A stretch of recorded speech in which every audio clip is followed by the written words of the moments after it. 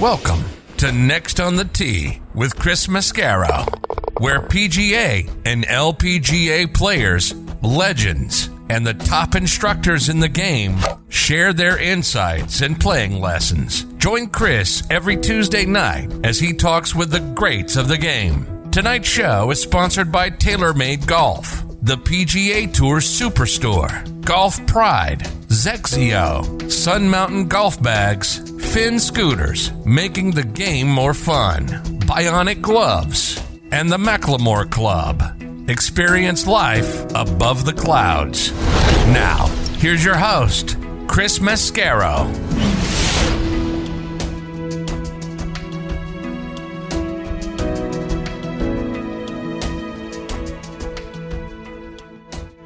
Good evening, folks, and thank you for joining me for the season premiere, season number 9 of Next on the Tee. I'm your host, Chris Mascaro.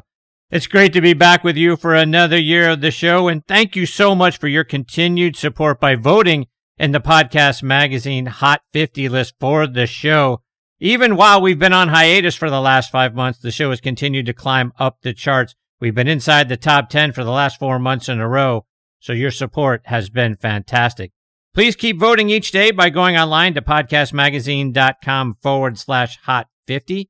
Like I say, Next on the Tee Nation has been showing out in large numbers, and I appreciate your support very much.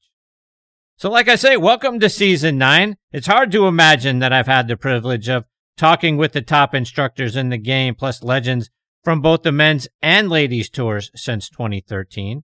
And this season, we're going to bring you back even more access to the greatest players and instructors in the game. Our resident director of instruction, Tom Patri, is back with me this season. TP is going to join me every other week, just like he has for the last few years. Plus, the show is booked out through the end of April with legends from the PGA Tour Champions and the LPGA Legends Tour. So you'll hear more from inside the ropes. More stories for what it's like to play in the biggest tournaments in the game. And more tips to help you have more fun out on the golf course. And perhaps take a few bucks off your buddies when you get to the 19th hole. So thank you again for making Next on the Tee a part of your golf content. All right, on to tonight's show, and leading off like he normally does is our resident director of instruction, Tom Patri. Tonight I'll get TP's thoughts on the Players' Championship, which will be a theme for tonight's show. We'll be talking to everybody about that. We'll reflect back. I'll also get his thoughts on the steep price that Phil has paid for trying to leverage the Saudi League against the PGA Tour. Plus, a tip or two about how to putt better, particularly lag it up there closer so we can avoid those 3 putts. TP will join me here in just a few minutes. Following him, I'll get a visit from Champions Tour pro Billy Mayfair. I'll get Billy's memories from his time playing at Arizona State, plus winning the 1987 U.S. Amateur Championship. We'll also talk about his win at the 1998 Nissan Open. He won that tournament, beating Tiger Woods in a playoff. He's the only player to ever defeat Tiger in a playoff, so we'll talk about that.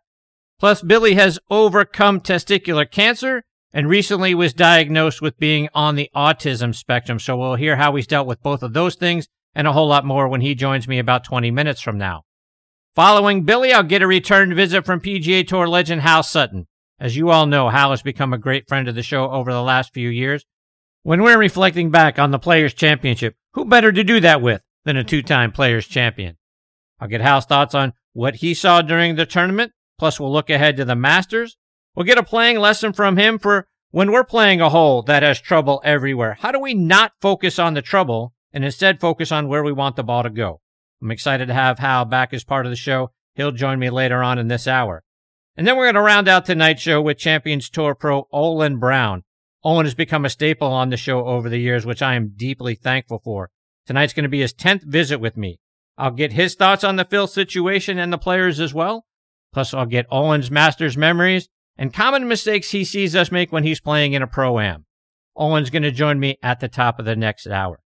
So there you have it, folks. More great stories, tips, and information are coming your way tonight on this edition of Next on the Tee. And like I say, thank you so much for tuning in and taking the journey with me tonight.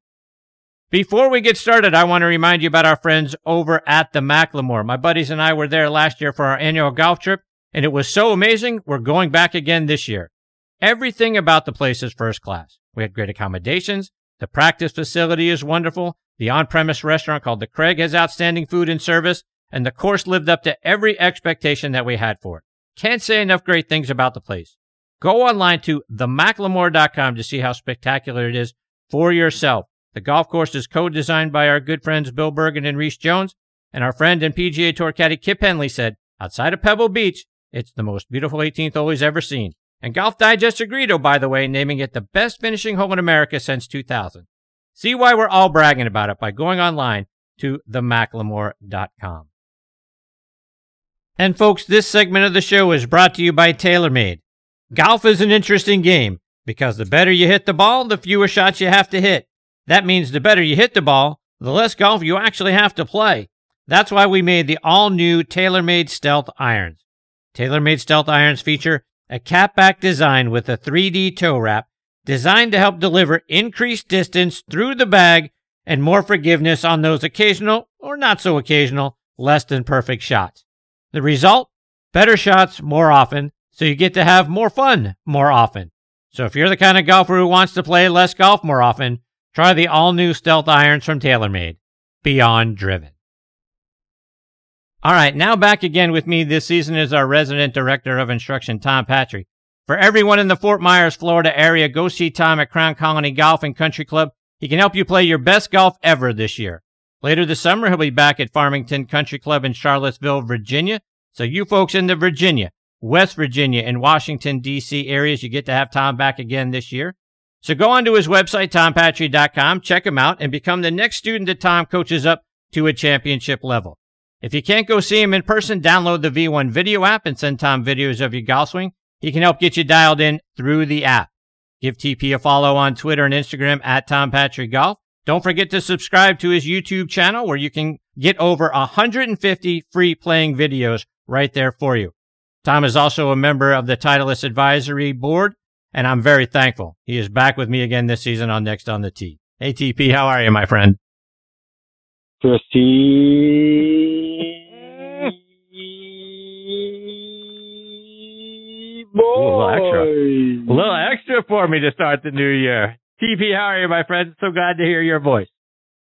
Christy, I'm doing great. How are you doing? I mean, first of all, before we get started, season number 9 for you. How many shows, man? 9,532? I mean, what's going on, I think that's pretty close. And then the top 10 of that podcast magazine thing, it's just, the man is amazing. Amazing. I love you, Tom. My friend, I got to start out with you tonight. We got to talk about the Players' Championship. I tell you, the things that I saw over what turned out to be 5 days of that golf tournament, from the weather, the wind and the rain, to some amazing golf shots, to Cam hanging on at the end. I was getting a little nervous for him, especially the way he played 18. I was getting a little nervous he was going to throw it all away. But your thoughts on what you saw over the last 5 days? Well, it was a tournament that lasted over 5 days in 3 different seasons. We had a little winter, we had a little spring, we had a little fall. And for anybody that's ever been there, Chris, I don't know if you've been there or not, but I've probably played TPC probably, I don't know, a dozen times in my life. And I remember the first time I went. Actually, the first time I actually went, it was 1984. I stayed with Freddie when he won. I was up there for the week with him and actually stayed, and we hung out together for the week and had a condo. And so it was great because he played the last round, excuse me, Chris, with, now think about this, 1984, he played the last round with Watson and Ballesteros. Wow. So I got to kind of watch it real close under tournament conditions. And the course has been softened a little bit since then, but not very much. And then you had that weather they had this week, and it's a really hard place. It's a very visually intimidating place. It's the kind of place if you get going in the wrong direction, it's hard to turn. It's a real hard place to turn around. But also, as you saw the last day with Dustin shooting 63 and Cam making 10 birdies, it's the kind of place if you are dialed in, you can get at some pins and you can do some damage if the wind lays down. For people who don't know it, it's right across the street from the ocean. It's not very far from the ocean at all, under a mile. So it can get whipping there, as you saw it happen this week. And you throw some rain in there, and it's pretty challenging. My thoughts were this: I thought there was a lot of whining going on the first couple of days, and there was some whining going on pretty major players, and I guess they forgot that everybody was playing under the same conditions. I think the tough thing about TPC right now on the schedule is, they go to Honda. It's a really hard golf course. They went to Bay Hill this year. I was actually at Bay Hill on Sunday, and the golf course was really, really difficult. Then you go to TPC, it's like you get punched in the face 3 times in a row. That's a really tough stretch. And mentally, I think you want to focus on TPC, obviously. I consider it the 5th major. You want to be fresh going in there. I think a lot of guys are not happy about the way the schedule falls out. And there's no real week to skip there. You want to feel like you go in there prepared and playing, but you're playing on 3 very difficult venues in a row. It's just mentally taxing. Take that a step further, because that's one of the things I wanted to get your thoughts on, particularly around the Arnold Palmer Invitational. The golf course is always set up very difficult. We've heard complaints from players about the API for years. I can remember going back years ago to Chris DeMarco talking about how the golf course play is too difficult. To me, it very much reminded me of a U.S. Open setup. I mean, the rough looked incredibly thick.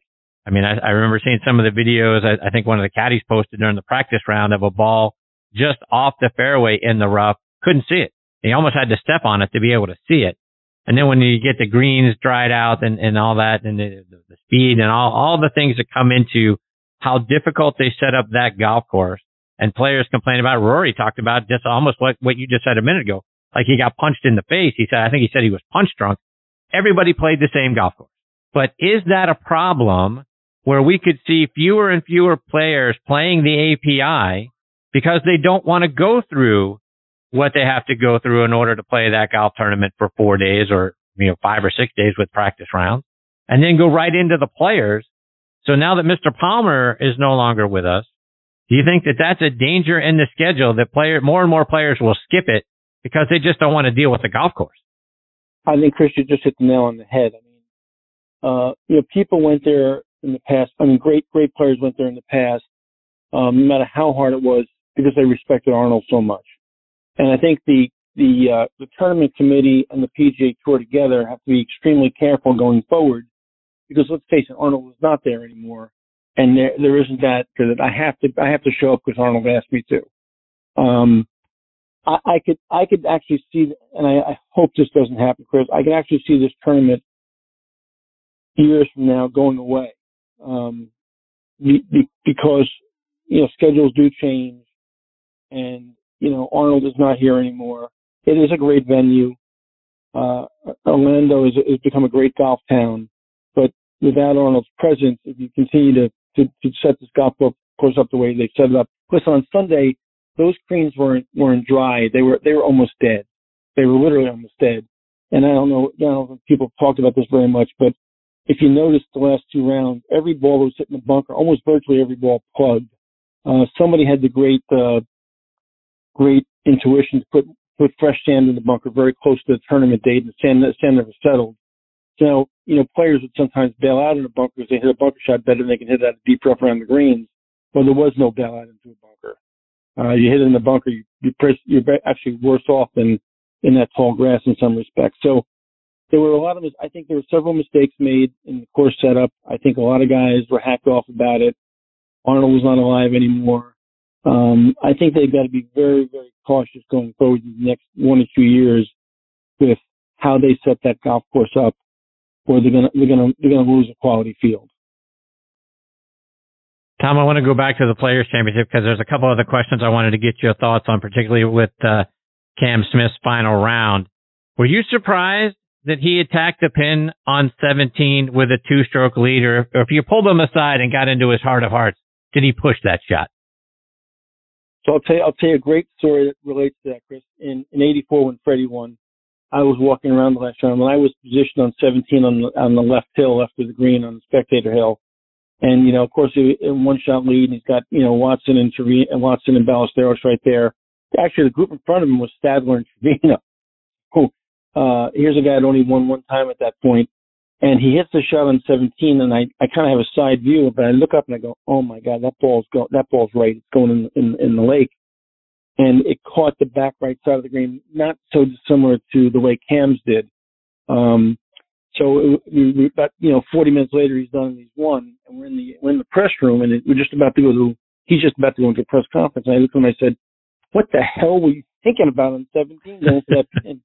He goes, "Going for the pin." He goes, "I blocked that thing 40 feet. I was choking so bad." So I think Cam was in the same situation. He was probably playing that thing a little left and short of the pin and hoping it would release.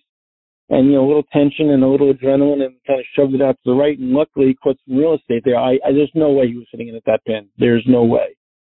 What about his decision to hit driver off the 18th tee? After he duck hooked his tee shot on 16 a couple of holes ago and having hit it in the water on 18 off the tee in 2 of his previous rounds, I was yelling at the screen at his caddy to grab the driver away from him, just kind of like I did with Bones with Phil back in 2006 at Wingfoot. I want him to take the driver, snap it over his knee, hand him the 3-wood and say, "What are you thinking? Hit this." So I looked at Cam with that driver in 18 the same way I looked at Phil at Wingfoot or Van de Velde at Carnoustie. I was like, put that son of a, back in the bag.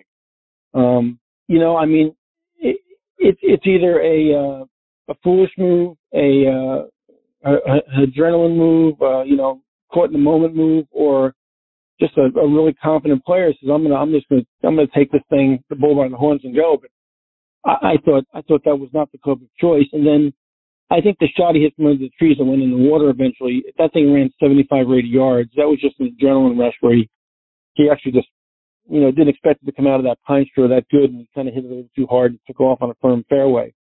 The real coup de grace, though, was how great was that pitch shot he hit after he dropped. Right. Under that pressure.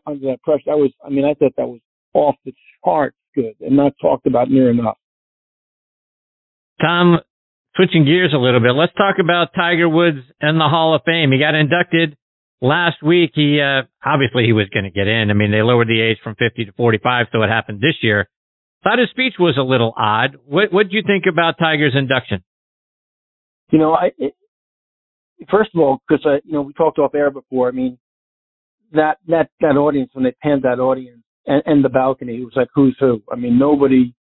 Nobody in golf was missing. It didn't seem like it. So many guys came out. So many guys who were previous Hall members came back. It was a real testament to Tiger that he looked up in the balcony. So many guys came over from TPC to sit up in the balcony just to watch the induction. I thought the speech was a little odd in that you could tell it was not prepared. He did it off the cuff. I was really surprised that something that important was done off the cuff. I thought it was really a swing and a miss. Whether you have a good relationship or a bad relationship with Butch, with Hank Haney, with Chris Cuomo, with Fluff, with Stevie Williams, and currently with Joey, his good relationship with, I thought the fact that he didn't mention those guys, at least in bringing up that, listen, let's face it, those 6 people, those 3 teachers and those 3 caddies, had a hell of a lot to do, in my opinion, with so many of his successes. And I at least thought they deserved a shout out. Obviously, we knew he was going to thank his parents. We knew that was going to happen.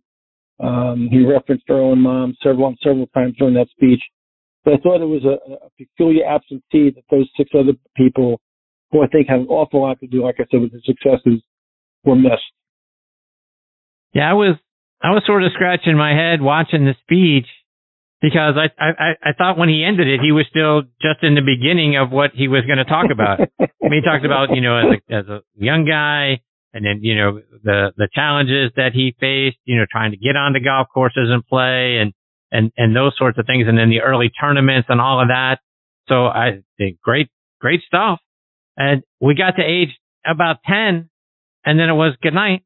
I'm like, wait, you're just at 10. What happened? What about all the U.S. amateurs and the Stanford and the 97 Masters and the 2000 U.S. Open? Like, I thought we'd get some of that. We got good night at 10. I thought definitely there was a swing and a miss on a lot of different fronts. And again, I think that's what happens when you're in a moment that's an emotional moment like that, and you're not prepared, or you think you can go up there and wing it.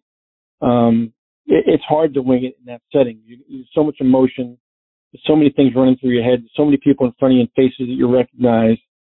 it's easy to get lost up there. And I think the fact that he wasn't prepared, and here's a guy that is an ultra great preparer for golf tournaments, right? I mean, one of the great preparers of all time, much like Nicklaus was, and in such an important moment, he wasn't really prepared, I didn't think.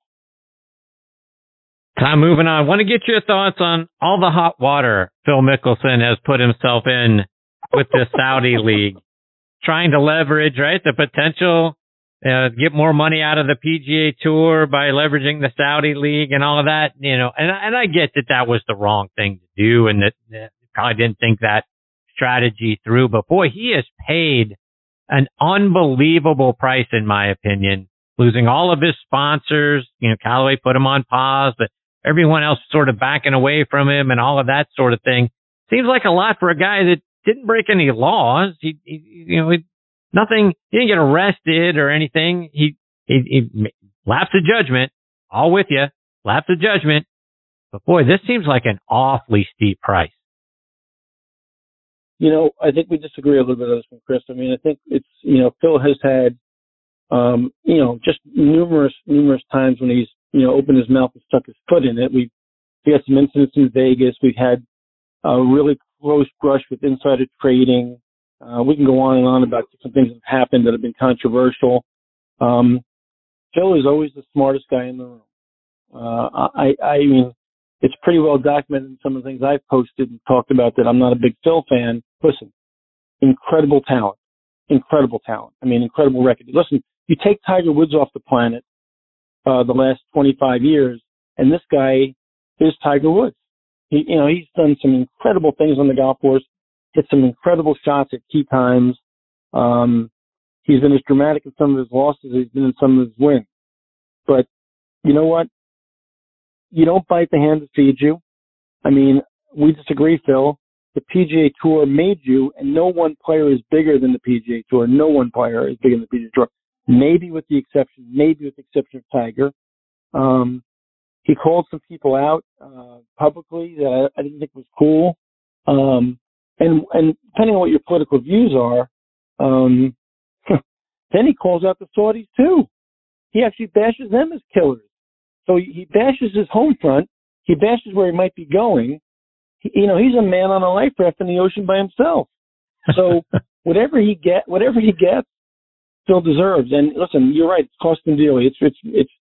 He's a very, very unpopular commodity right now. And the thing that's really sad about that is here's a great, great, great career, a Hall of Fame career, one of the greatest Hall of Fame careers. And this will be part of his legacy going forward. This will be something he'll be remembered for going forward, as much as he's remembered for some of his great victories. Tom, I can't let you go without getting a playing lesson from you tonight. And send me a Venmo. And I'll give you a playing. Help me with lag putting. A lot of us amateurs, we throw away a lot of strokes on 3 putts. So when you're looking at a 40 to 50 footer, how can we do a better job of getting it down there? I know we got to practice those, but how can we do a better job of reading the putt and getting it inside a 2-foot circle so we can help ourselves from not 3-putting and save some strokes? It's incredible, Chris, you're asking this question. My last session today at the Crown Colony was with a young man named Evan Long, who's very dear to me, who was tempting me about 4 years ago. Bobby Ford sent me, actually.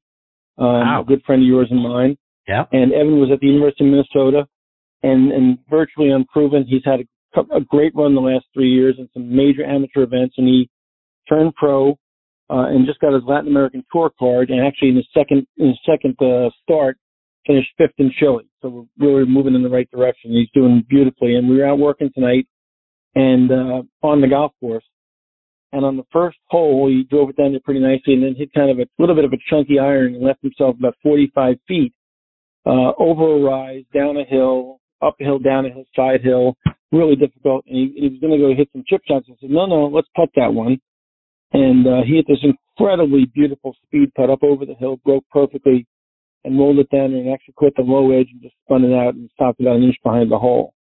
And one of the things that he and I have done in the last 4 years is we've hit a million speed and lag putts because it was a weakness when he came to me as a junior at the University of Minnesota.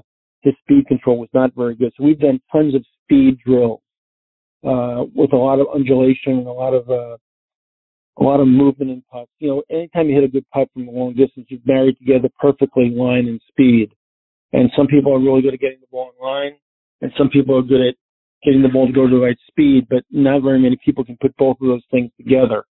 So I think one of the things amateurs make a mistake in doing is when they go out and practice, a lot of practice putting greens at clubs are relatively flat. And that doesn't really simulate some of the things you're going to encounter on a golf course. So I take people on the golf course late in the day to some of the more difficult greens on the golf course and put them in different positions and ask them to read the putt and talk to me about what they're seeing. And then we coach them through what they might be missing and then hit a lot of putts from different positions. And I encourage them to go out there by themselves at times, get a golf cart and go on the golf course and hit a lot of putts in those situations, because the only way you get your eye dialed into that and your hands dialed into that is by doing it a lot. It's an art form. It's part science, but it's part art form, and you got to go out there and experience it and do it thousands and thousands of times to be really good at it. I mean, Cam Smith this week, absolutely incredible, to some really tough hole locations, hit some wonderful putts that he, let's face it, he holed a bunch of them, Chris, but the ones he didn't hole were dead weight right at the hole every time. A lot of hours have gone into that skill. Tom, before I let you go, remind our listeners now how they can stay up to date with all the great things you're doing, follow you both on your website and on social media as well. Chris, the website is really simple, just tompatri.com. But I'm really proud of this YouTube channel. It's taken on a life of its own. It's got 150 videos on it now that are really, really good. And you can go there, subscribe for free, and like them. And I wish everybody would. But all the normal characters, LinkedIn and Twitter and Facebook and Instagram are all part of ways to find me. But you know what? Let's circle the wagons and back to you. This is your 9th season. Dude, look at the lineup you've got tonight behind a no-name teacher, an old fat no-name teacher from Fort Myers, Florida. You've got a major championship winner. You've got Billy Mayfair, had one of the great amateur runs of golf in this century, of the last century, I should say, actually. And Olin Browne is one of the all-time great grinders on the golf course. You continue to have some unbelievable guests. It's a real tribute to who you are. And man, I can't wait for the day, because it's going to happen when the phone rings and it's ESPN or it's the Golf Channel, somebody who really realizes that the talent they have sucks, and you should be on there ahead of most of those people, because you're unbelievable at what you do, dude. Well, I appreciate you saying that. That means a great deal to me. From your lips to God's ears, my friend.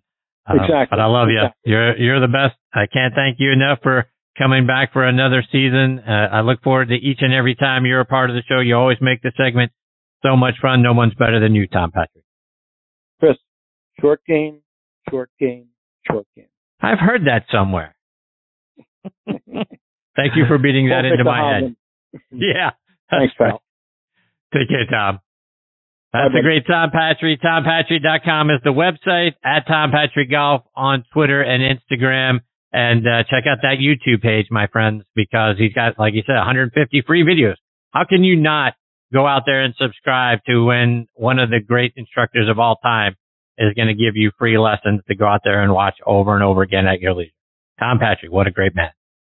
Before I get to my next guest, Billy Mayfair, I want to give a shout out to our friends over at Srixon. Your best performance starts with the right golf ball at Srixon. A global leader in golf ball technology and innovation, Srixon offers a wide variety of award-winning golf balls for golfers of every skill level. Whether you're searching for a tour performance golf ball or a distance golf ball with incredible feel, Srixon provides the best golf balls at incredible prices. Srixon offers a wide variety of personalized options while also developing a highly visible colored golf ball as well. Select the right golf ball for your game today and trust it with Srixon. Check them out online at Srixon.com. Srixon.com. Find the right golf ball for your game today. All right, now joining me here on Next on the Tee is Champions Tour Pro Billy Mayfair. Let me give you some background on Billy. He's from Phoenix, Arizona. By age 15, he had become such a great junior player that Boys Life magazine featured him on the cover. Played his college golf at Arizona State, where his 1986-87 scoring average of 70.59 is still among the best in school history. He won the 1986 U.S. Amateur Public Links Tournament. In 1987, he won the U.S. Amateur by beating Eric Redmond 4-3 at Jupiter Hills Golf Club, and he won back-to-back Pacific Coast Amateur Championships in 1987 and 88. In 87, he won the Haskins Award for being the nation's best collegiate golfer. He turned pro in 1988, and he won 5 times out on the PGA Tour, the first one coming at the 1993 Greater Milwaukee Open, then twice in 1995 at the Western Open and the Tour Championship, which was played that year at Southern Hills Country Club. Won twice again in 1998 at the Nissan Open when he became the only player to ever defeat Tiger Woods in a playoff. He won again later that year at the Buick Open. Billy has also finished second 19 times on the regular and Champions Tours combined. He's had 90 top 10s and 232 top 25. Today, the Arizona Golf Association presents the Billy Mayfair Trophy for the local player with the lowest weighted scoring average. And I'm excited he is with me tonight here on Next on the Tee. Hey, Billy, thanks for coming on the show. Hey, Chris, thank you so much for having me. I've really been thrilled. I'm looking forward to this. I appreciate you very much. So, Billy, let's start by going all the way back to the beginning. As a kid growing up in Phoenix, who was the one that sparked your love for the game? You know, I used to love to go out to the Phoenix Open when it was at the old Phoenix Country Club and watch the guys play and how well they hit it on the range and all that. And I really fell in love with guys like Miller Barber, Gene Littler, Tom Weiskopf, Johnny Miller. Those were the guys I kind of looked up to. But, you know, growing up, you know, it was Jack. I mean, every time Jack got in contention, the look, the swag, the golf swing, and just the way he putted and just made putts. I mean, he was my idol growing up. And, I fortunately have gotten a few times to play with him and be around him and it's a thrill. But growing up, it was Jack Nicklaus for me. So, Billy, to your point, when you get your first opportunity to go play with your idol, what's that like? What's going through your mind? What's going through your stomach? How do you draw it back when your idol is right there watching you play?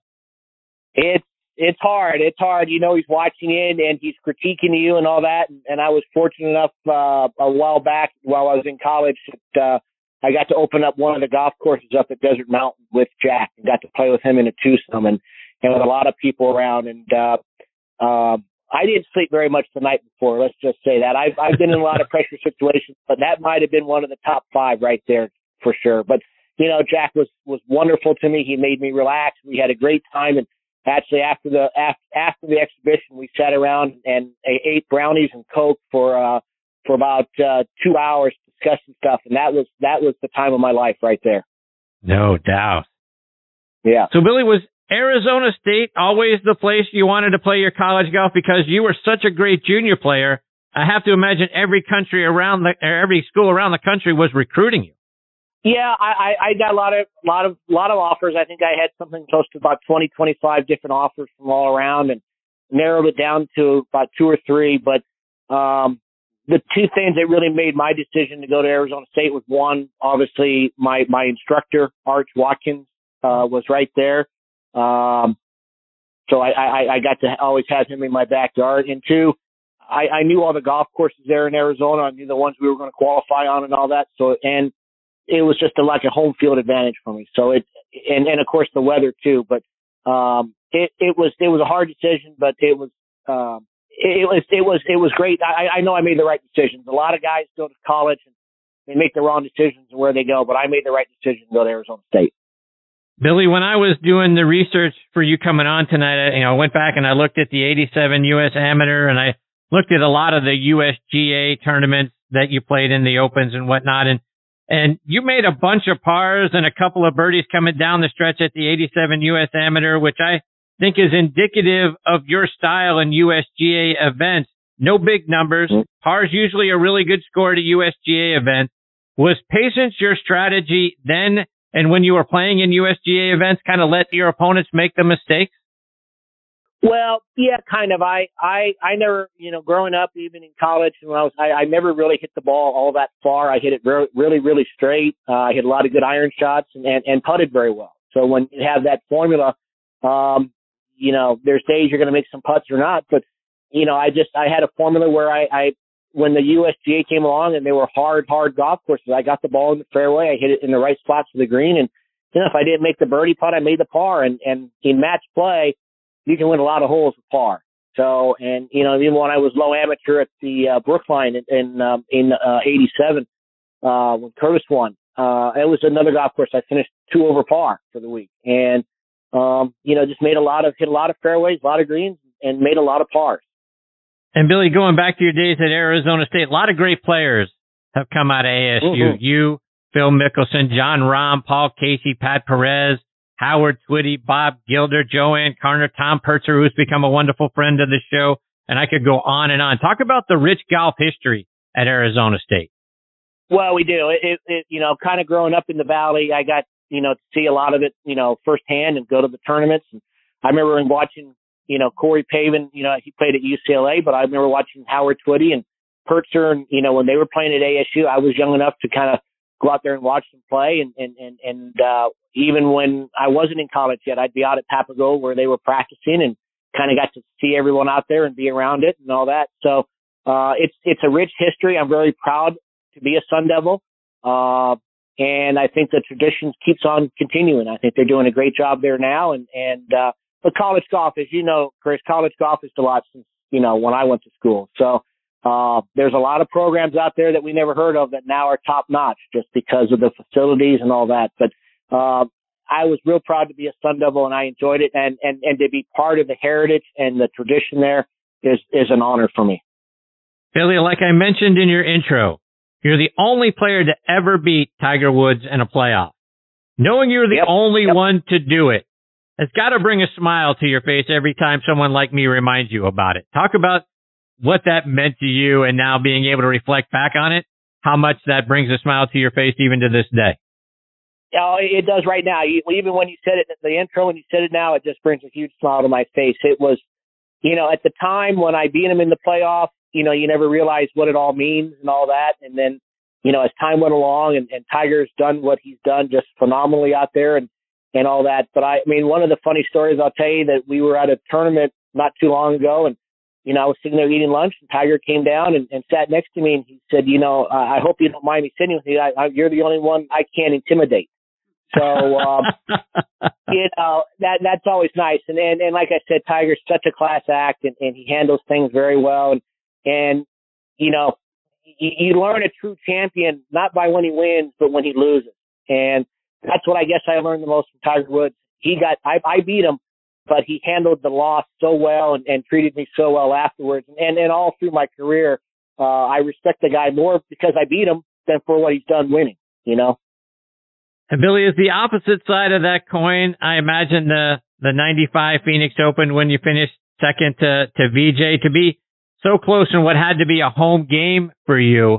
I imagine it's a different kind of pressure trying to bring home a win in front of the home crowd than if you're trying to win somewhere else. What do you remember about that week? Well, I remember I was struggling in the first part of the week and kind of found a golf swing coming on, about Thursday and just really played well and handled the pressure and the crowds very, very well. And, I made a good put down on 18 out of the bunker to get into the playoff. And in the playoff, I hit it left of the green and decided to chip it because there was a sprinkler head there. And it's funny, I was out at TPC Scottsdale a few weeks ago and I stood there in the same spot on 18 and still think about should I have putted it or should I have chipped it? So, it's been a long time and I still kick myself for letting that one get by me. You also nearly won your first ever event out on the Champions Tour, the 2016 U.S. Senior Open at Scioto Country Club. You finished tied for second that week, one behind Gene Sowers, and you were one of only 4 players to finish under par that week. Very nearly made a hole-in-one on the 9th hole in the final round, which probably wins that golf tournament for you. What do you remember about that week and that shot? Well, it was a great week. I was fortunate enough to get to play in the U.S. Senior. They had to move it back because of the Olympics. So which made it back in August, which allowed me to turn 50 so I could play in it.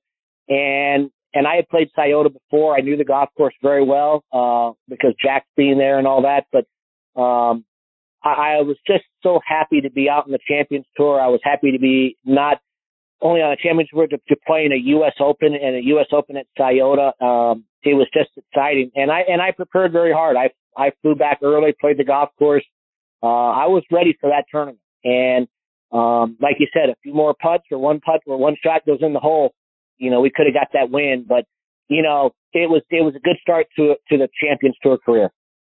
And Billy, this is your 6th year out there, I believe, out on the Champions Tour. And when I talk to your peers, they talk about it being probably more fun than playing out on the regular tour. I mean, you still want to beat the brains out of the guys you're playing against starting on Friday, but you get to play against the guys you competed against for years. Is it more fun for you out there on the Champions Tour than it was on the regular tour? Yeah, it's a lot less stressful. I mean, there's only 3 days instead of 4. All the guys in the field. There'll be a field anywhere from 78 guys to 80. And you probably know every guy in the field and have played with them at some time or another. And, yes, we're very competitive out there, and we still want to play well and all that. But the nice part too is after the round to sit in the locker room and everyone kind of talk still and tell old stories and all that. That's probably one of the most fun we have out there in the Champions Tour is when we all get to talk to each other in the locker room. Billy, I saw your driving distance. You're averaging 274 yards so far this year. You averaged 278 last year. How different is that from how far you drove it when you were playing in college and when you first came out on the PGA Tour? Well, actually, Chris, I think I hit it further now than I did when I was on the big tour. Sometimes when they've moved some tees back and made them, I still hit it in the same spot, even though we're another 20 yards further back. And I think a lot of it has to do with the equipment, obviously the drivers and the golf ball. But my wife has been very strict with me to stay in good shape and to work out and to stay healthy, and so that we can play for a long time. I'd love to play on the Champions Tour till I'm 60, 61 years old. And but I know that in order to do that, I got to be competitive, and I got to look at someone like Bernhard Langer and how good a shape he's in all the time. But I like I said, I think a little bit has to do with the equipment and all that, but I've been working hard to stay in good shape. So I think that helps it too, the distance. Billy, when I look back over your playing career and I zero in on your putting style, it's got an evolution to it. Talk about how your putting stroke has evolved over the year. Well, I think the great quote by Gary McCord used to call it the rockabilly. And to me, when I stroked the putt before with a shorter putter, it looked straight back and straight through to me. But obviously, when the camera got hold of it, it was different. Sometimes my practice strokes were just perfect back and through, and then when I would hit the actual putt, it was a different type of stroke. I think my eyes, then I've learned to train my eyes a little bit different since then.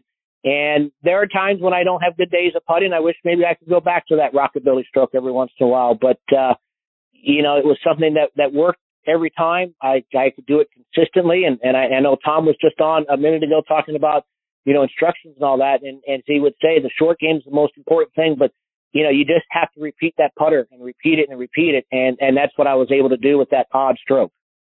And Billy, you're no stranger to battling health challenges. You successfully beat testicular cancer. Talk about how you were able to win that battle.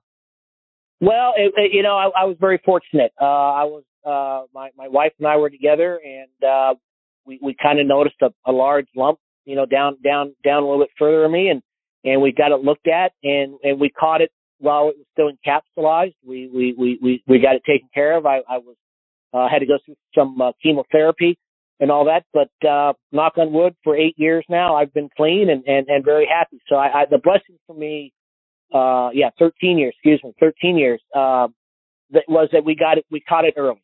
And that's what I'm very blessed about, was that we caught the cancer early enough to kick it and not affect my life too much. And Billy, a couple of years ago, you also learned that you're on the autism spectrum. Talk about being a high-functioning person on that spectrum. Well, this is something that's been that obviously learning that you have autism at age 52 is kind of a shell shock, but it's really helped me in my life and making sense of a lot of things that I did when I was younger, when I was in college when I was going to college, and it's allowed me to make sense more of why I do the things that I do, and why golf has been such a great sport for me. I think because of autism, I think that has actually helped me in my golf game.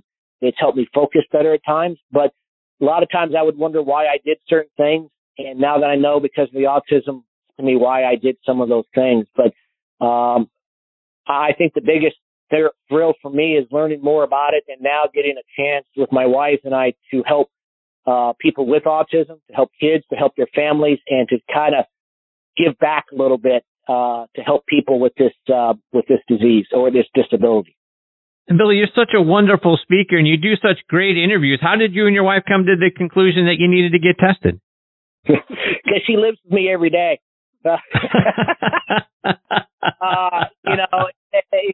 If you read most things on high functioning autism, I mean, you and I talk, or you see me every once in a while, you would never know it. But if you lived with me, I can be a little testy at times, and I realize that. But my wife kind of caught on to it. She saw things, and then after we were tested, it made a lot more sense to me and all that. But like I said, I'm very high functioning. But if you would notice me a little bit different at times if you were around me a lot more, I think. So Billy, what's next for you this season? What's next up? Well, we're home for a couple of weeks now, and we have a new tournament in Biloxi, Mississippi, on the Champions Tour. New golf course down there, Jack Nicklaus design, and we're anxious for that. That's about 2 weeks away, and then we kind of get the Champions Tour kind of gets in full swing. We got a new tournament down in Dallas, and of course Houston, and then our first major there in Alabama. So the Champions Tour is time to get going, and we're anxious, and I'm looking forward to a great year. So, Billy, how can our listeners stay up to date with you and follow you, whether it's online or it's on social media? It's to show up. I'm on Twitter quite a bit. I try to do a lot of things, and we have a Mayfair Family Foundation at Outlook.com that people can hook on if they're interested in more about the autism spectrum and our foundation. But, I'm on social media, and I love talking to people and doing a lot of neat things. Well, Billy, it's been a thrill having you as part of the show tonight. I hope you'll come back and join me again sometime. It's been a lot of fun. There's so much more I'd like to get into with you about your career. Hopefully we get that privilege of having you back. Well, I hope so, Chris. Thank you so much. I've listened to your show many times. You do a great job. And as Tom said before me, you're one of the best. And we as golfers really respect guys who respect us. And that's hard. It's hard out there, especially in the world that we live in. And thank you for always being such a good guy and understanding and doing a good job. Yes. Thank you. Well, I appreciate that very much, Billy. All the best to you and your wife. I look forward to catching up with you again soon. Thank you, Chris. Take care. You too, Billy. That's the great Billy Mayfair. And folks, you can follow him on Twitter at @BMayfairGolf. You can find him there. A lot of great stuff there tonight. Billy's a wonderful player, and as you heard, a really great person. And we've only barely unpacked some of the stuff from his career, so I really look forward to having him back on the show again, like I say, hopefully real soon. Before I get to my next guest, Hal Sutton, I want to talk to you about our new friends over at Adele Golf. Have you been custom fit for your putter or even for your wedges? Adele Golf is the industry leader in scoring club fitting. Their putter fitting system is the most complete putter fitting system in golf. The EAS line of putters can get your putting dialed in. Also check out their swing match system wedges with weight adjustability to make sure your wedges are truly fit to your swing. Go to adelegolf.com and schedule your fitting today. All right, now back with me and making his 7th appearance here on Next on the Tee is PGA Tour legend Hal Sutton. Hal's a great follow on Twitter, speaking of Twitter, at Hal Sutton Golf, and through his own podcast, Be the Right Club Today, which is absolutely fantastic, folks. You can watch and subscribe to it on YouTube and on a number of podcasting sites like Apple Podcasts and Spotify. For those of you who haven't joined me before when Hal has been a part of the show and may not remember how great a career Hal has had so far, let me remind you about some of his accomplishments. Played his college golf at Centenary. He was named the 1980 Golf College Player of the Year. He won 14 times during his college career. He was a two-time All-American, and he led Centenary to the NCAA tournament. He was a two-time Trans-American Athletic Conference Player of the Year. He won the 1980 U.S. Amateur Championship, turned pro the next year in 81, won for the first time on the PGA Tour at the 1982 Walt Disney World Classic. And that year, he was named the Tour's Rookie of the Year. 1983, he was named the PGA Player of the Year after winning the Players' Championship and the PGA Championship. 1998, he won the Tour Championship right here in Atlanta. In 2000, he won the Players' Championship for a second time, this time by one stroke over Tiger Woods. Captained the 2004 U.S. Ryder Cup team. Backed up his 14 wins in college with 14 more on the PGA Tour. Finished second 18 times. He has 135 top 10s and 239 top 25s. And like I say, how Hal Sutton is not in the World Golf Hall of Fame is a huge mystery to me. But it's a thrill. He is back with me again tonight here on Next on the Tee. Hey, Hal, how are you, my friend? I'm good, Chris, and how are you? I'm fantastic, thank you. Better now that you're on the show. It's great to hear your voice again. Catch us up. What's been going on with you?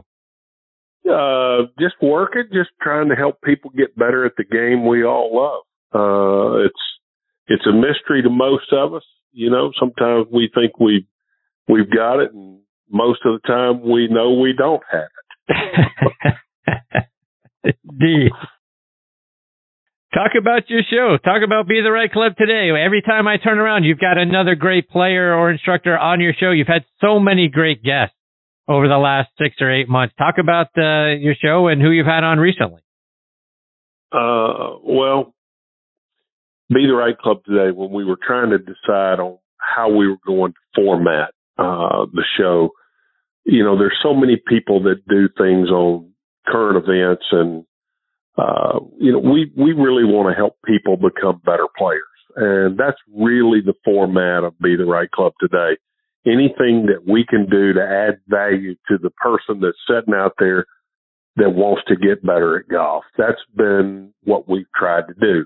And, you know, here lately we've had Hale Irwin and Tom Watson on, and we had a guy named Raymond Pryor, who is one of the smartest guys I've ever talked to on golf. So everybody out there, if you have not heard of Raymond Pryor, Google him. I was sitting on the end of my seat while he was talking the whole time. You know, I'm sitting here trying to figure out how a guy, he's young, he's in his mid-30s, you know. It took me 40 years to learn some of the stuff he was talking about. And really impressed with Raymond. But anyway, we've had some great guests on, and it's not about what happened today most of the time, but it's about how to get better. You mentioned Tom Watson coming on, and I love that episode. I've watched it a couple of times, and you and Tom have something in common that isn't golf. Remind our listeners what the two of you have in common that's not on the golf course.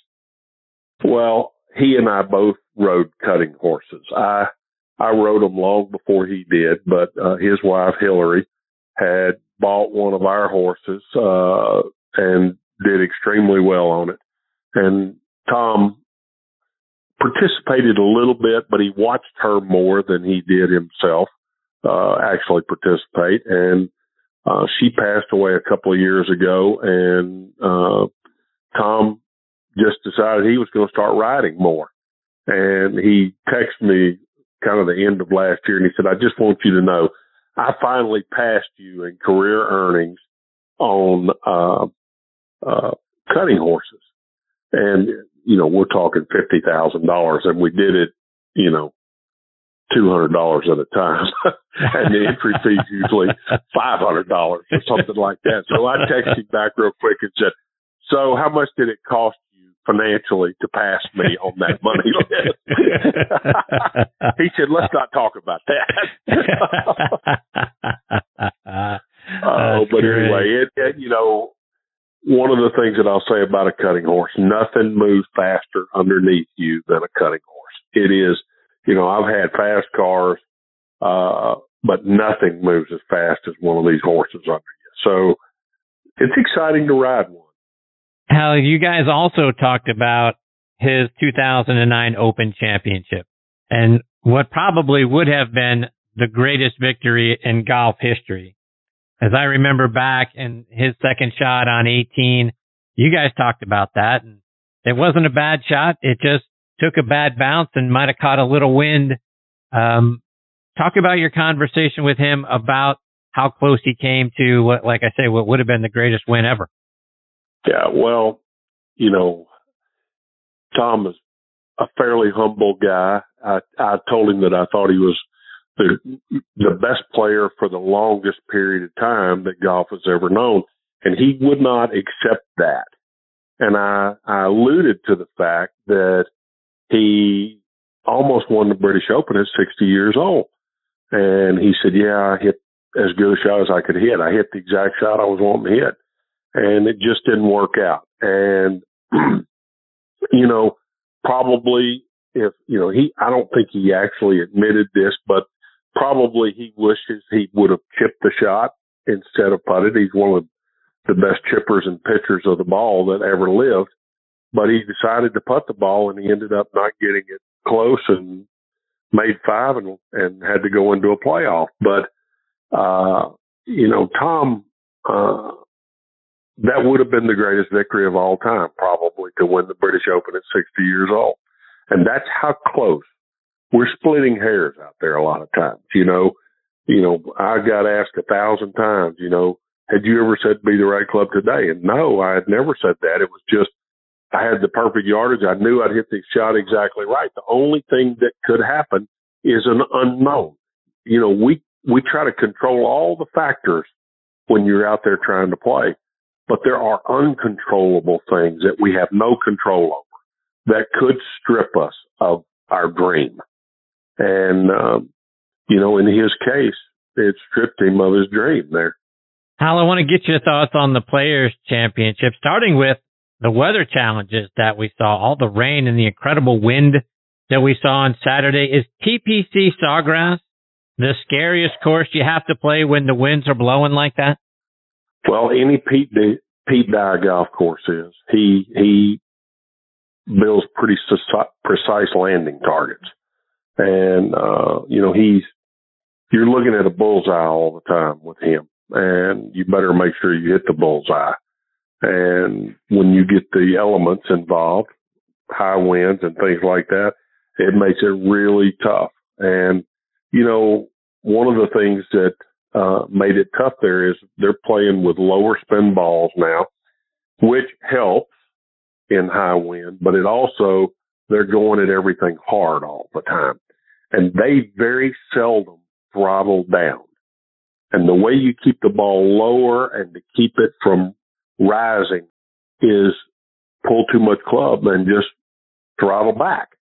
And you don't see a PGA Tour player do that much anymore. We used to have to do that all the time, but seldomly do they do that. You know, in the academy, we have kids come in all the time, and they're trying to hit every club that they got as hard as they can hit it.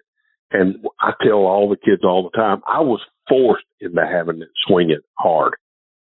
Today, it's every kid's choice to swing at it hard. And it's just a different game now. When there's high winds, you really need to go at it easier. Hal, for many reasons, I thought of you yesterday watching the final round of the Players. Kevin Kisner tweeted out a video of his tee shot on 17 where he went, you know, right for the flag, and he said, "Scared money doesn't make money."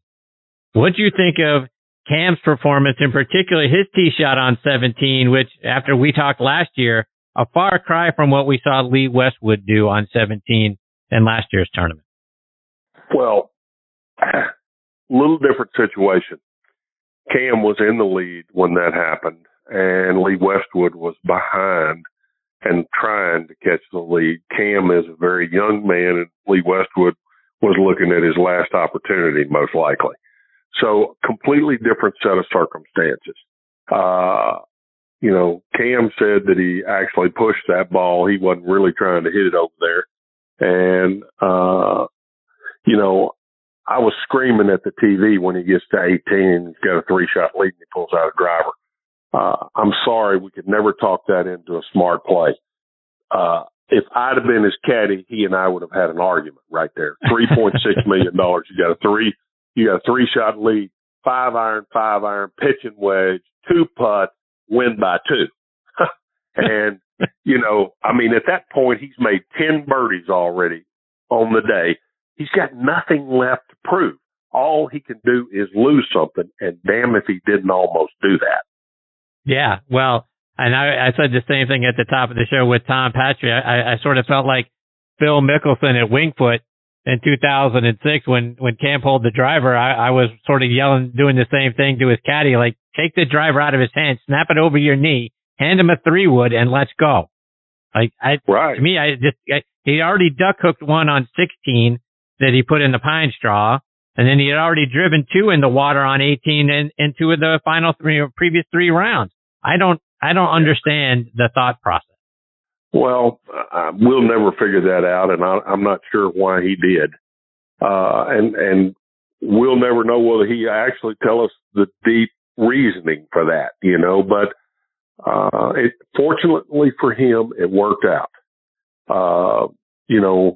Paul Casey, which I want to go back to 16. I thought Paul Casey showed as much class as he could possibly show, because that ball rolled into that pitch mark and left it impossible for him to go for the green when he really needed to go for the green. And, I watched him shake his head one time in disgust, but I never saw anything after that said anything other than let's go finish this round.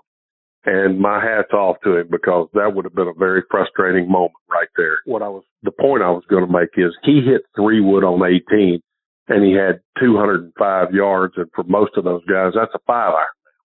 And, that would have been a simple play for Cam to have made, but he chose not to do that. And, I'm going to make one more comment too. What most people don't realize, we watch Keegan Bradley chip it into the water from underneath that tree. We watch Cam Smith do the exact same thing. The left side of that fairway, when you're trying to get it as close to the green as you can, is running away from you at the water. That's typical Pete Dye. Those are little subtleties that are always in his golf courses that you've got to plan on. And, both of them hit it in the water, and it cost both of them it didn't cost Cam, but it cost Keegan Bradley a whole lot of money to do that. Hal, you obviously won that tournament 17 years apart. Is this your favorite time of year because of the great memories and you get to look back on it? Or do you know there's going to be a bunch of guys like me asking you the same questions about beating Tiger and everything else, and we're asking you the same question over and over for 21 years now? Well, Chris, I'm just going to say this. I am so happy that you get to ask me that question over and over again, because that meant that I did it a long time ago. And what's really funny is it is faint in the memory banks. I can't believe all the time that has passed.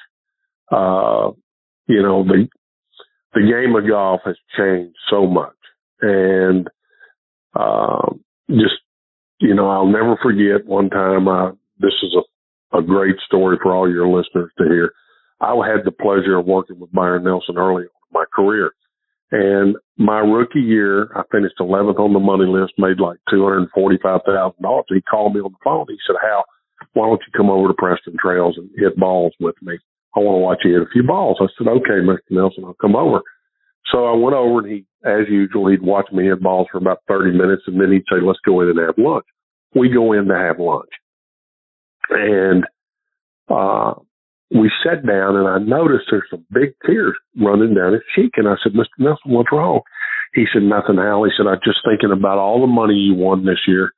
Finished 11th on the money list, $245,000, and that's more money than I made in my entire career. Wow. And my immediate reaction was, I'm sorry. He said, oh, no, don't be sorry. He said, I feel like I had something to do with your golf game and something to do with the tour as well. And I think that's appropriate for me to tell that story right now, because, the game passes a lot of us by, and all we have is our memories.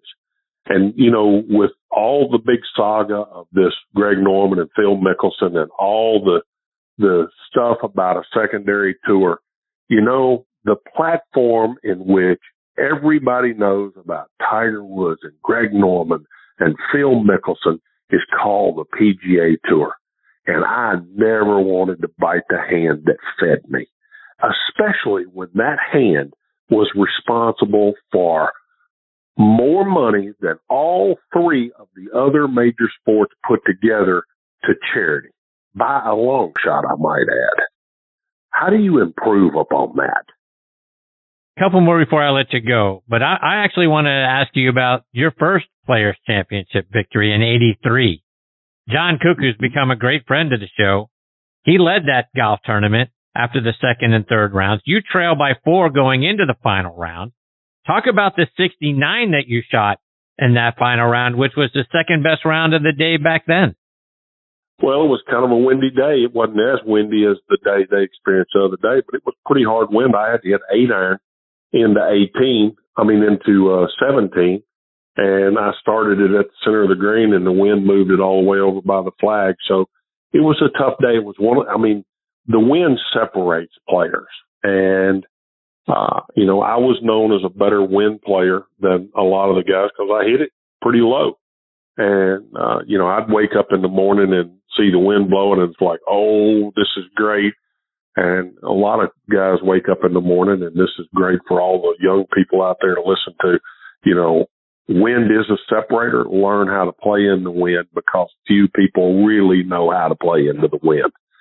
So if you learn how to do it, you've got an advantage over everybody else. And then when you wake up and see the wind blowing, you'll be like, oh, I've got an advantage today. Hal, one more before I let you go. But one of the things that you talk about, wind there, but most of us see the trouble when we get to a golf hole that's got water or trees or whatever. Obviously, a lot of that at the Players' Championship on 17 and 8, but we focus on as amateurs, ooh, I don't want to hit it over there. How do we do a better job in our mental approach not to see the trouble in where we don't want to hit the ball, but do a better job of focusing where we do want it to land? Well, that's the $64,000 question, but I always tried to look at the bullseye where I wanted to go and tried to see less of anything else. But that's the old, is your glass half empty or half full, so to speak. Are you looking for trouble or are you looking for the promised land? And, I always tried to look right where I wanted to hit it, tried to see as little of anything else. I tried to reduce the size of my world instead of make my world big.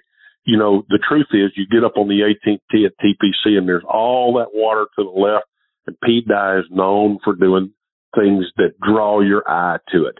You must be committed to only looking where you want to go because there's plenty of other things out there to look at. Reduce the size of your world. One more, and we're all looking ahead now to Augusta National. You played there many times, including finishing 10th in 2000. We always hear that it's a second shot golf course, and to be in contention, you got to know where to hit those shots on the greens. Is that accurate? And did you play practice rounds and try to get into some of the strategy from legends like Jack or Gary or Mr. Player or Mr. Palmer? Any of those guys to try to help you when you first started playing Augusta National to figure out how am I going to get around this golf course and have a chance to win? Well, I'd love to tell you I knew how to play Augusta National, but I played there 18 times in my career, and it's unfortunate that 10th is the best I was ever able to do. I'm not sure I ever figured out how to play Augusta. I was always known as a really good iron player, but I think I put too much pressure on my irons to get it close and short-sided myself there too much. I think they've turned it into bombers have a better chance there than an average hitter. And one of the things that TPC does, I think, puts a medium-range hitter into the forefront because the bombers can't hit their driver into the tight areas that Pete Dye leaves there, like on 14 and 5, and I could name a bunch of them. 18, for instance, really gets tight for the bomber down there. So at Augusta, it's opposite to that. The further you hit it, the better opportunity you got. Hal, before I let you go, remind our listeners again how they can stay up to date with all the great things you're doing with your podcast, your golf academy, and how they can follow you on social media as well.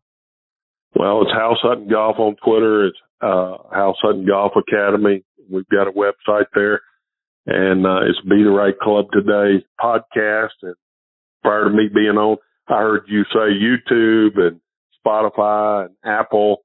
You can find out Be the Right Club Today on all those. So, love you, Chris. You're the kindest guy in golf to all of us golfers. I heard the end of Billy there talking about how you respect everybody so much, and I couldn't agree with that more. It makes all of us feel great. You're always saying kind things about everybody. So we really appreciate you, Chris. Well, I can't thank you enough for that, Hal. You know how much I care about you and your peers. You guys mean a great deal to me. You mean the world to me. I can't thank you enough for all the times you've been a part of the show and taken time out of your busy schedule to come back again tonight. You're the best, my friend. Well, always glad to. Thanks, Chris. Take care, Hal. Stay safe. All the best to you and your family. Look forward to catching up soon. Okay. Bye-bye. That's the great Hal Sutton, folks. And I'm sincere when I say he should be in the World Golf Hall of Fame. How a guy that is as decorated as Hal Sutton isn't in the World Golf Hall of Fame is a complete mystery and in my opinion, a travesty for the World Golf Hall of Fame. To overlook a guy that won 14 times in college, won a U.S. Amateur, won 14 times on the tour, won 2 Players' Championships, and a 1983 PGA Championship, and then has continued to do great things through Instruction. I'm shaking my head, folks. Should be in the World Golf Hall of Fame. I'll take that to my grave if it doesn't happen, but we will certainly be lobbying hard for him to do that. And again, Be the Right Club Today. You know the phrase. And his podcast is absolutely fantastic. Chase Cooper is his co-host. They do a great job, and they have a lot of great guests. So be sure to go check that out and subscribe as well. Okay, before I get to my next guest, Olin Browne, I want to give a shout out to a couple of our sponsors, starting with our friends over at Sun Mountain. There's a company nestled in the valley of Missoula, Montana, that embodies the essence of quality, function, and innovation, and that's Sun Mountain, which started building golf bags back in 1981. They are an industry leader in golf bags, travel covers, outerwear, and push carts, with flagship products that you've come to know, like the C130 cart bag, the 2.5 ultralight stand bag, the Club Glider travel cover, the Speed Cart, and Rainflex rain gear. Sun Mountain continues its quest to provide the very best in golf products to every range of golfer.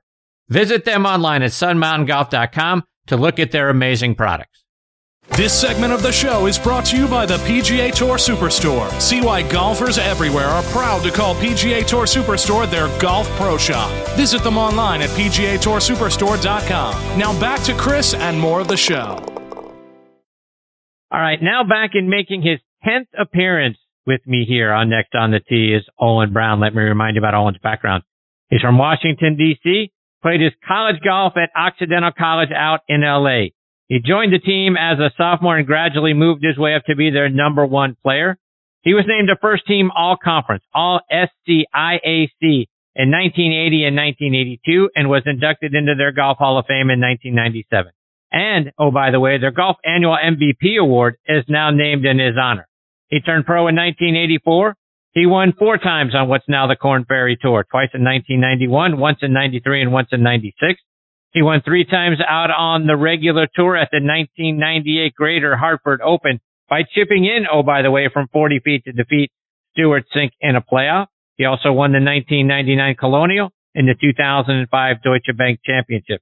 In 2005, he was named the PGA Tour's Comeback Player of the Year.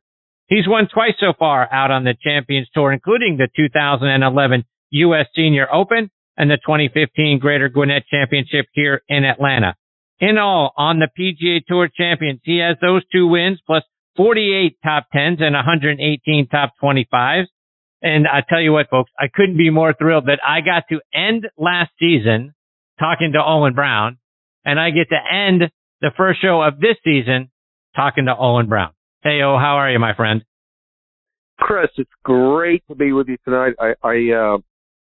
I called in and got to hear the last few minutes of your conversation with Hal, I have so much respect for that man. He is everything that everybody thinks he is in the game of golf. He is an awesome dude and great job. So you texted me when we were talking, and I was talking to Hal, and you said, hey, be sure to ask me about Hal Sutton and being the best tee to green player I ever played with. Is that right?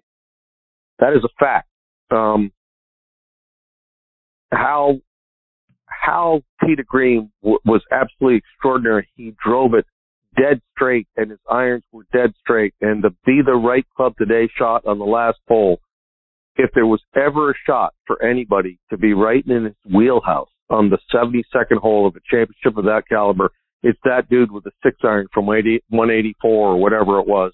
It was truly a great shot. But if anybody ever wanted a shot that mattered in that situation, that was the guy to have that particular shot on that day. He was just awesome tee to green.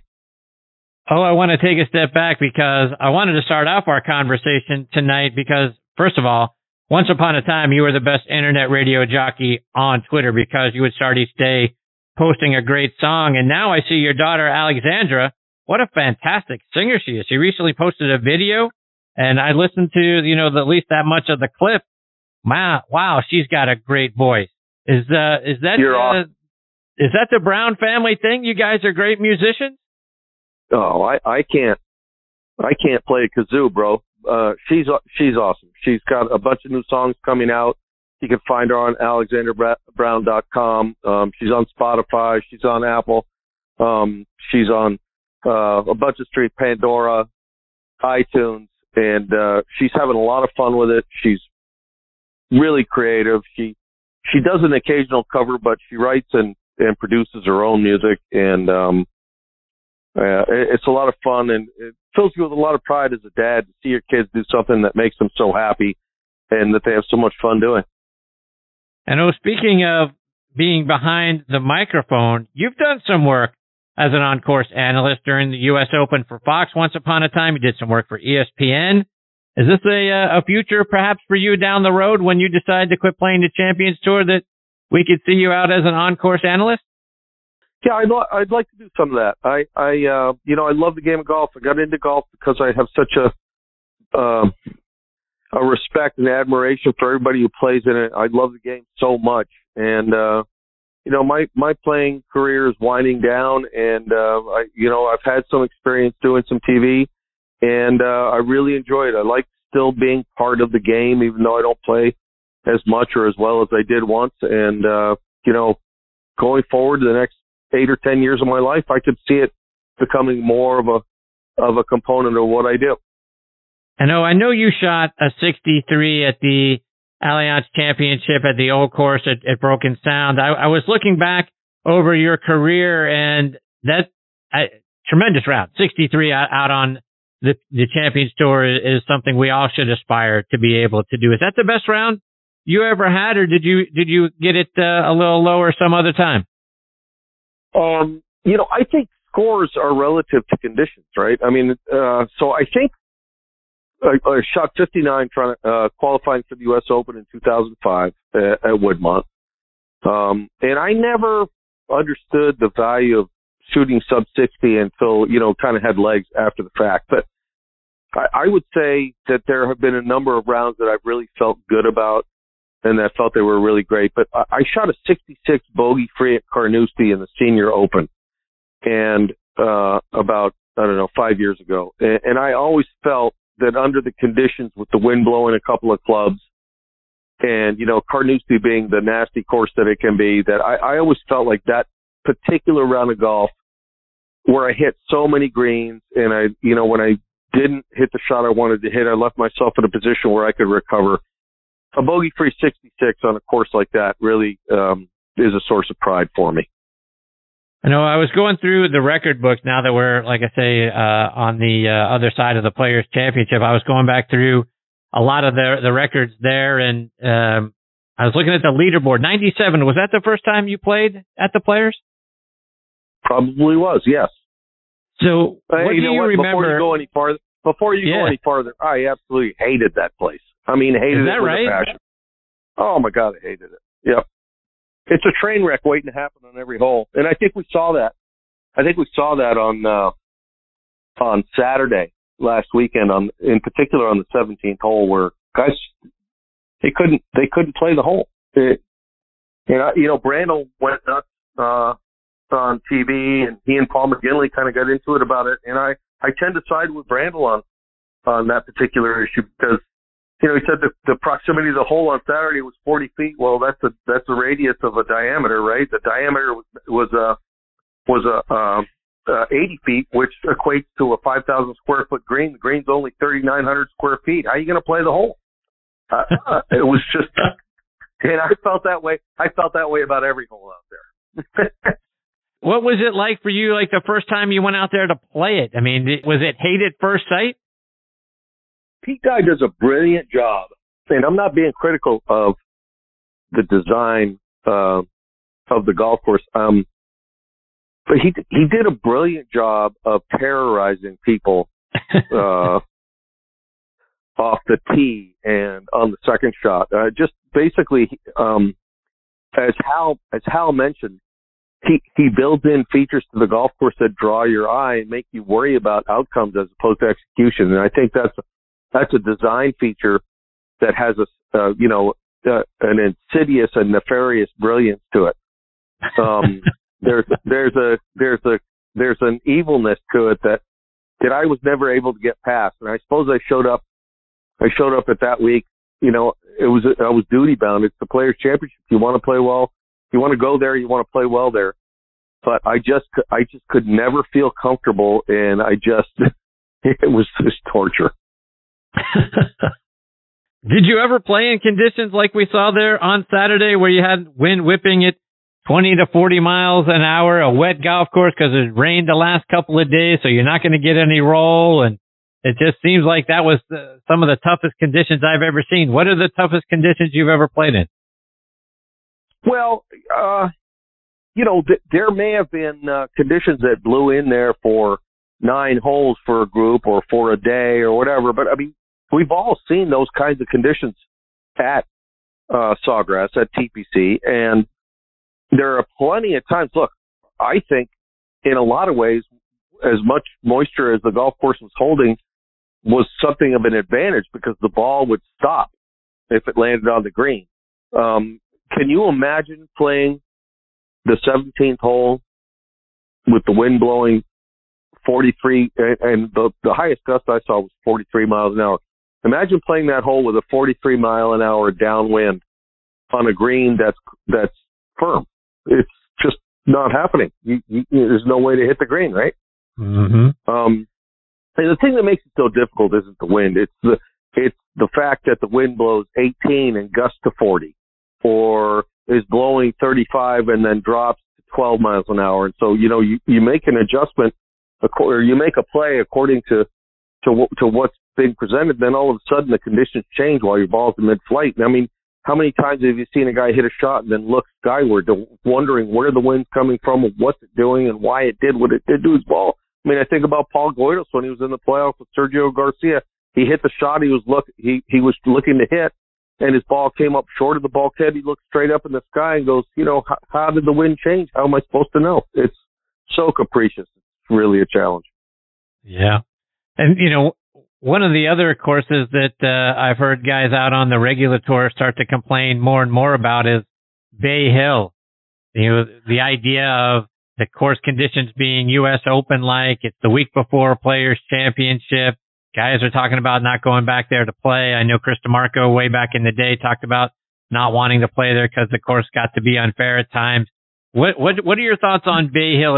Is that course setup too difficult, and especially being the week before the Players? Now is it in danger of being a stop now that Mr. Palmer's not there, where more and more players are going to skip in order to practice for the Players Championship? Well, you sure hate to see any course attached to a legend of our game get any kind of bad press.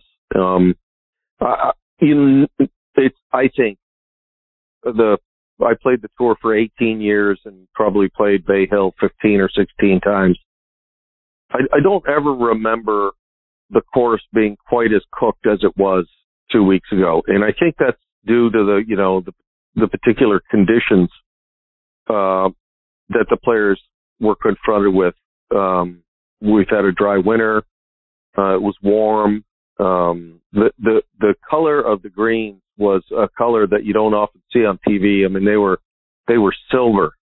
And you could tell that there wasn't much friction. I mean, I equate it to, when they oil the lanes at the bowling alley, and the ball doesn't take the roll, and you could see it. Guys were really, it was on the edge. And, not to mention that it was following the week at Honda where people were getting their teeth kicked in at the bear trap. So, you got back to week chop buster golf courses before you head to the Players, which is the biggest tournament of the PGA Tour season. And it's a wicked run. I know Scotty Scheffler had a good run. I know that Sepp Straka was pretty pleased. And by the way, he played well last week, and I don't think it's any accident that guys who play well at Honda or at Bay Hill then also play well at the Players, because those three golf courses share not necessarily architectural traits, but they share stylistic characteristics that make playing one similar to playing the other two. And so I think that they're great preparation leading up to the Players. But boy, I'll tell you what, it's a gauntlet for sure.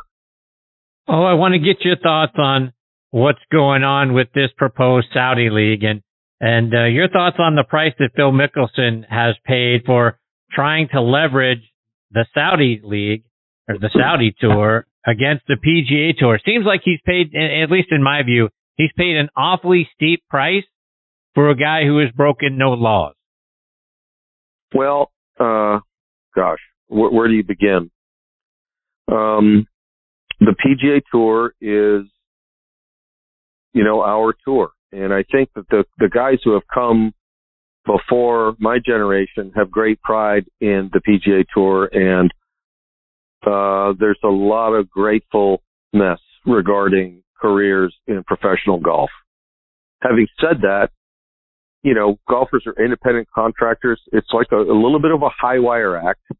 There's not much of a support system in place. You lose your status, and all of a sudden you're out. I mean, look, if you're an NFL player and you blow a knee, you've signed a contract, your knee heals and you get paid for that year, and you come back and you get a chance to rehab. A golfer has an injury and is out for a year and a half. He doesn't get paid. Contracts are suspended in most cases. I mean, there's some guys who probably don't have that problem. I doubt Rory McIlroy has any contracts contingent on whether he plays, and not to single out Rory, but the point is that I see the point that some players would make, that for the level of play and their acumen, that they feel like they're not compensated in an equivalent way to some of the other professional sports. Now, having said that, it's a game that we've all picked, and we all volunteered for the mission. So as it pertains to Phil and the price that he's paying, it's one thing to try and up the ante and make the world a better place, but when you're maybe perceived as the person who's trying to take food out of the mouths of other players, I mean, I think he made a declarative statement that he's trying to make sure that he's trying to pit one tour against another. Well, that's not the way anything gets done in this day and age. And I'm a little bit taken aback that Phil's star has fallen quite as quickly as it has, and he's certainly paying a very steep price. On the other hand, if you push the needle as hard as he has in this case, there's going to be a price to be paid for it, and it's just the reality of the way things are.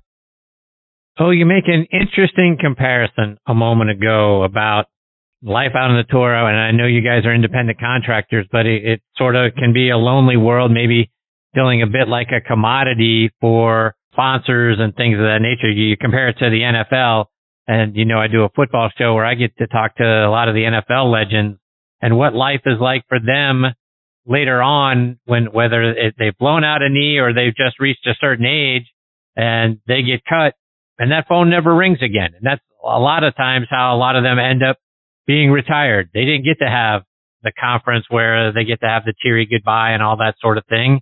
They just get cut. The phone never rings, and now you're on to the next part of your life. It seems like potentially you guys are in that same boat that at some point, hey, whether it's through injury or through age or whatever, the sponsors don't come back or the tour moves on without you. Is it tough looking down that barrel?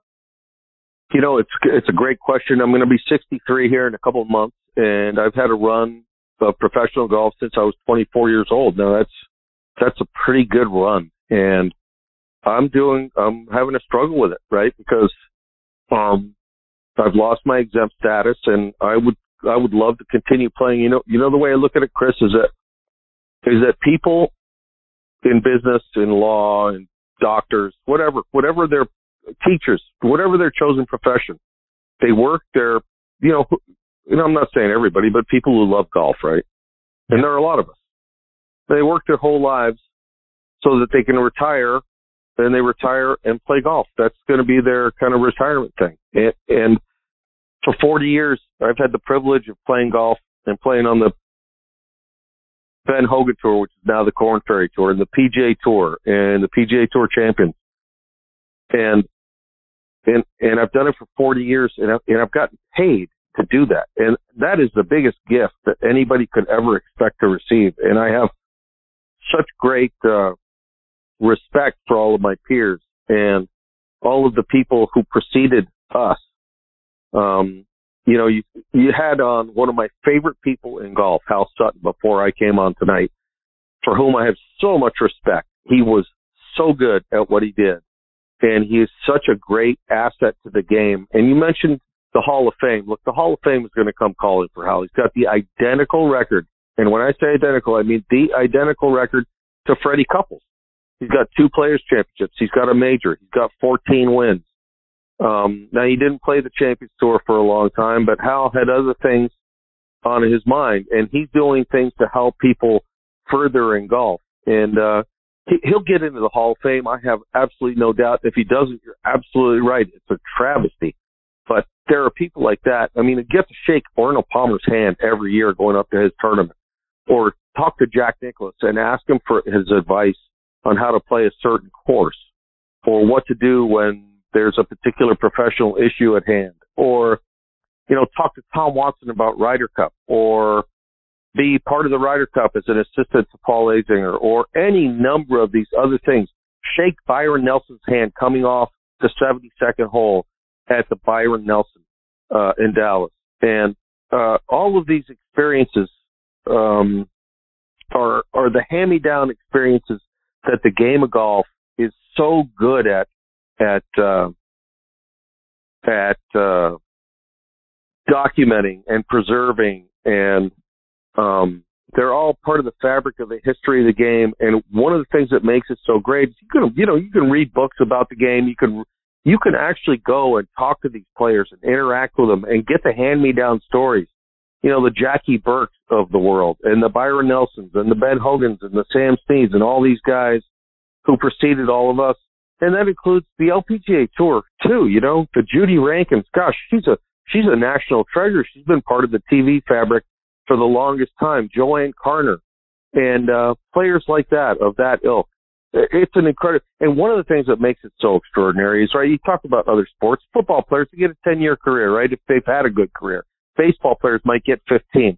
Golf is a 40-year career if you have good fortune and, you manage to keep your game in shape long enough. I mean, there's absolutely nothing to complain about in the game of golf. And as it pertains to other leagues coming in and trying to pilfer the players for whatever agenda they have, there's going to be a certain resentment towards that kind of thing, because this is a very difficult environment.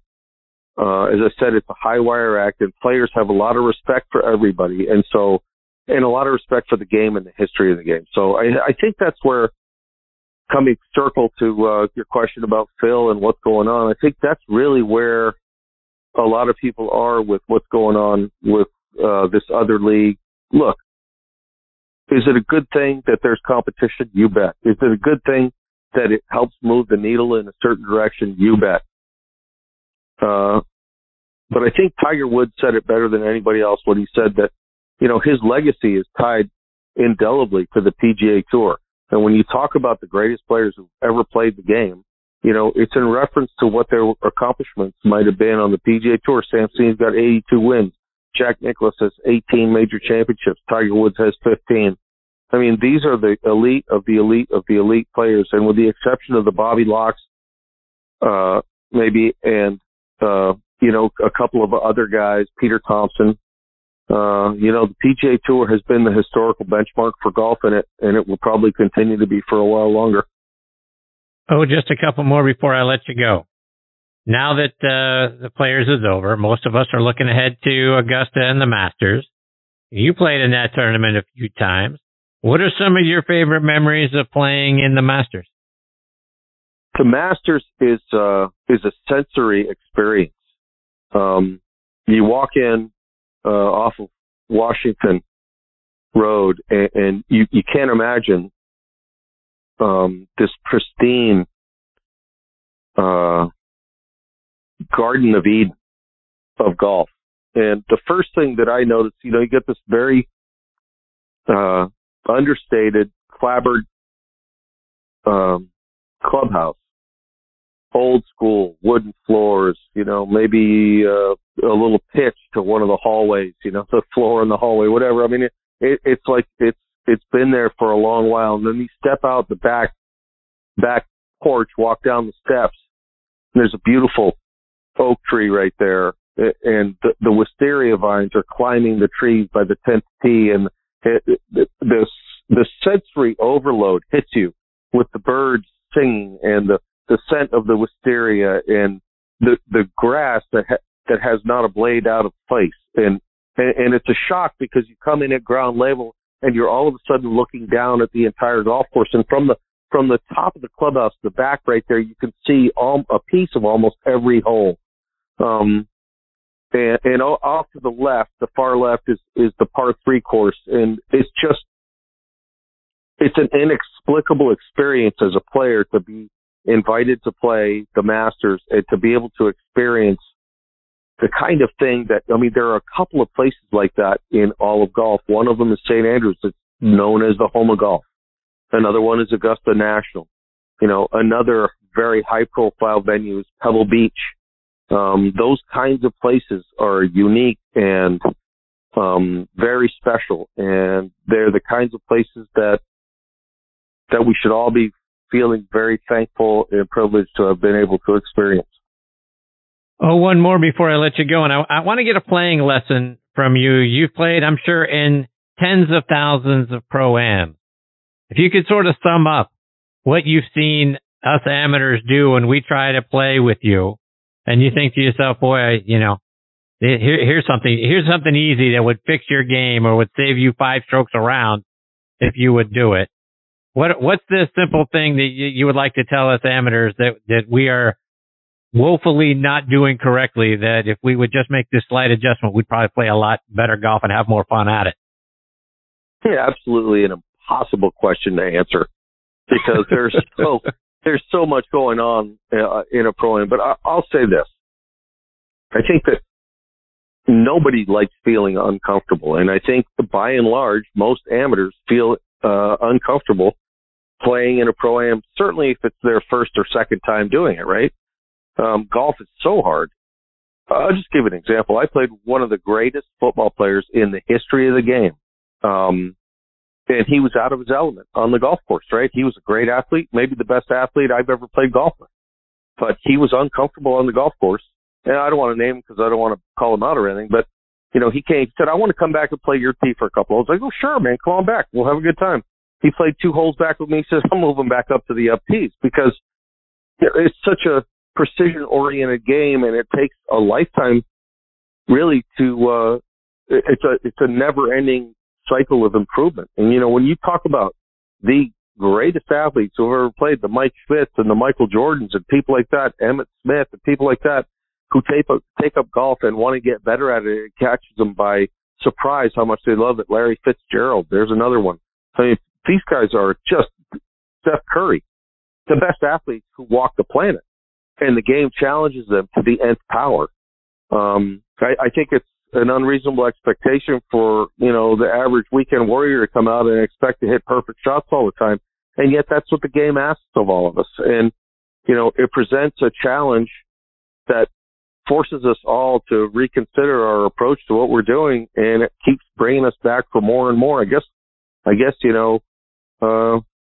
we all, to some extent, like the abuse that it dishes out, because it brings us to our knees, and yet there's always the one shot that makes us go, okay, this is really why I'm here, and this is what makes it so great. So, the one thing that I would say to most amateurs, it's just not a technical point. It's, go out to the golf course and enjoy what you're doing, enjoy being there.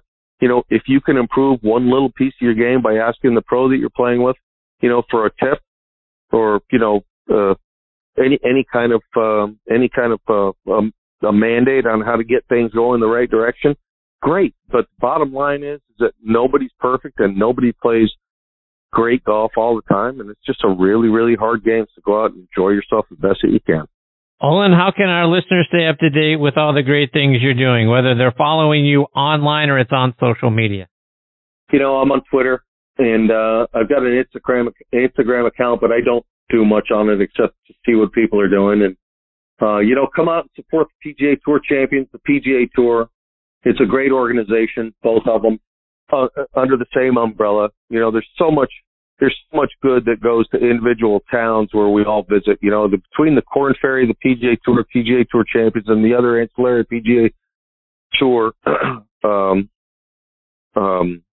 tours like PGA Tour Latin America, the Forum Tour, and Mackenzie Tour.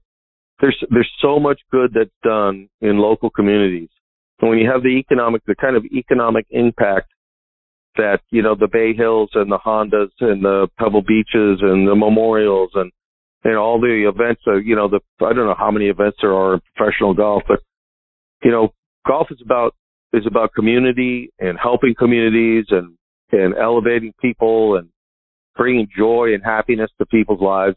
And, it's a joy to be part of that, and it's a privilege, and I feel, blessed to have been running that railroad for the last 30 years or so. It's just awesome gig. Olin, I can't thank you enough for taking time out of your night to come back and be a part of the show. It's always fun getting the privilege to spend time with you. I'm already looking forward to time number 11. I hope you'll come back and do it again soon. Chris, you got me hooked. Love talking to you. As Hal said, what you do for the golf community is just absolutely fabulous.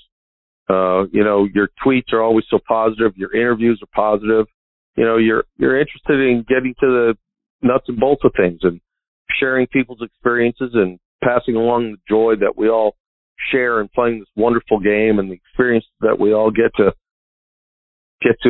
be a part of along the way. So thank you for what you do. Thank you for having me on your show. I look forward to it every time. I look forward to it the next time. I appreciate that very much, Olin. Take care, my friend. You're the best. All the best to you and your family. Stay safe. Look forward to catching up soon. Take care and be well. See you, Olin. That is the great Olin Browne. And folks, you want to talk about one of the finest people in the game of golf. You just heard him right there, Olin Browne.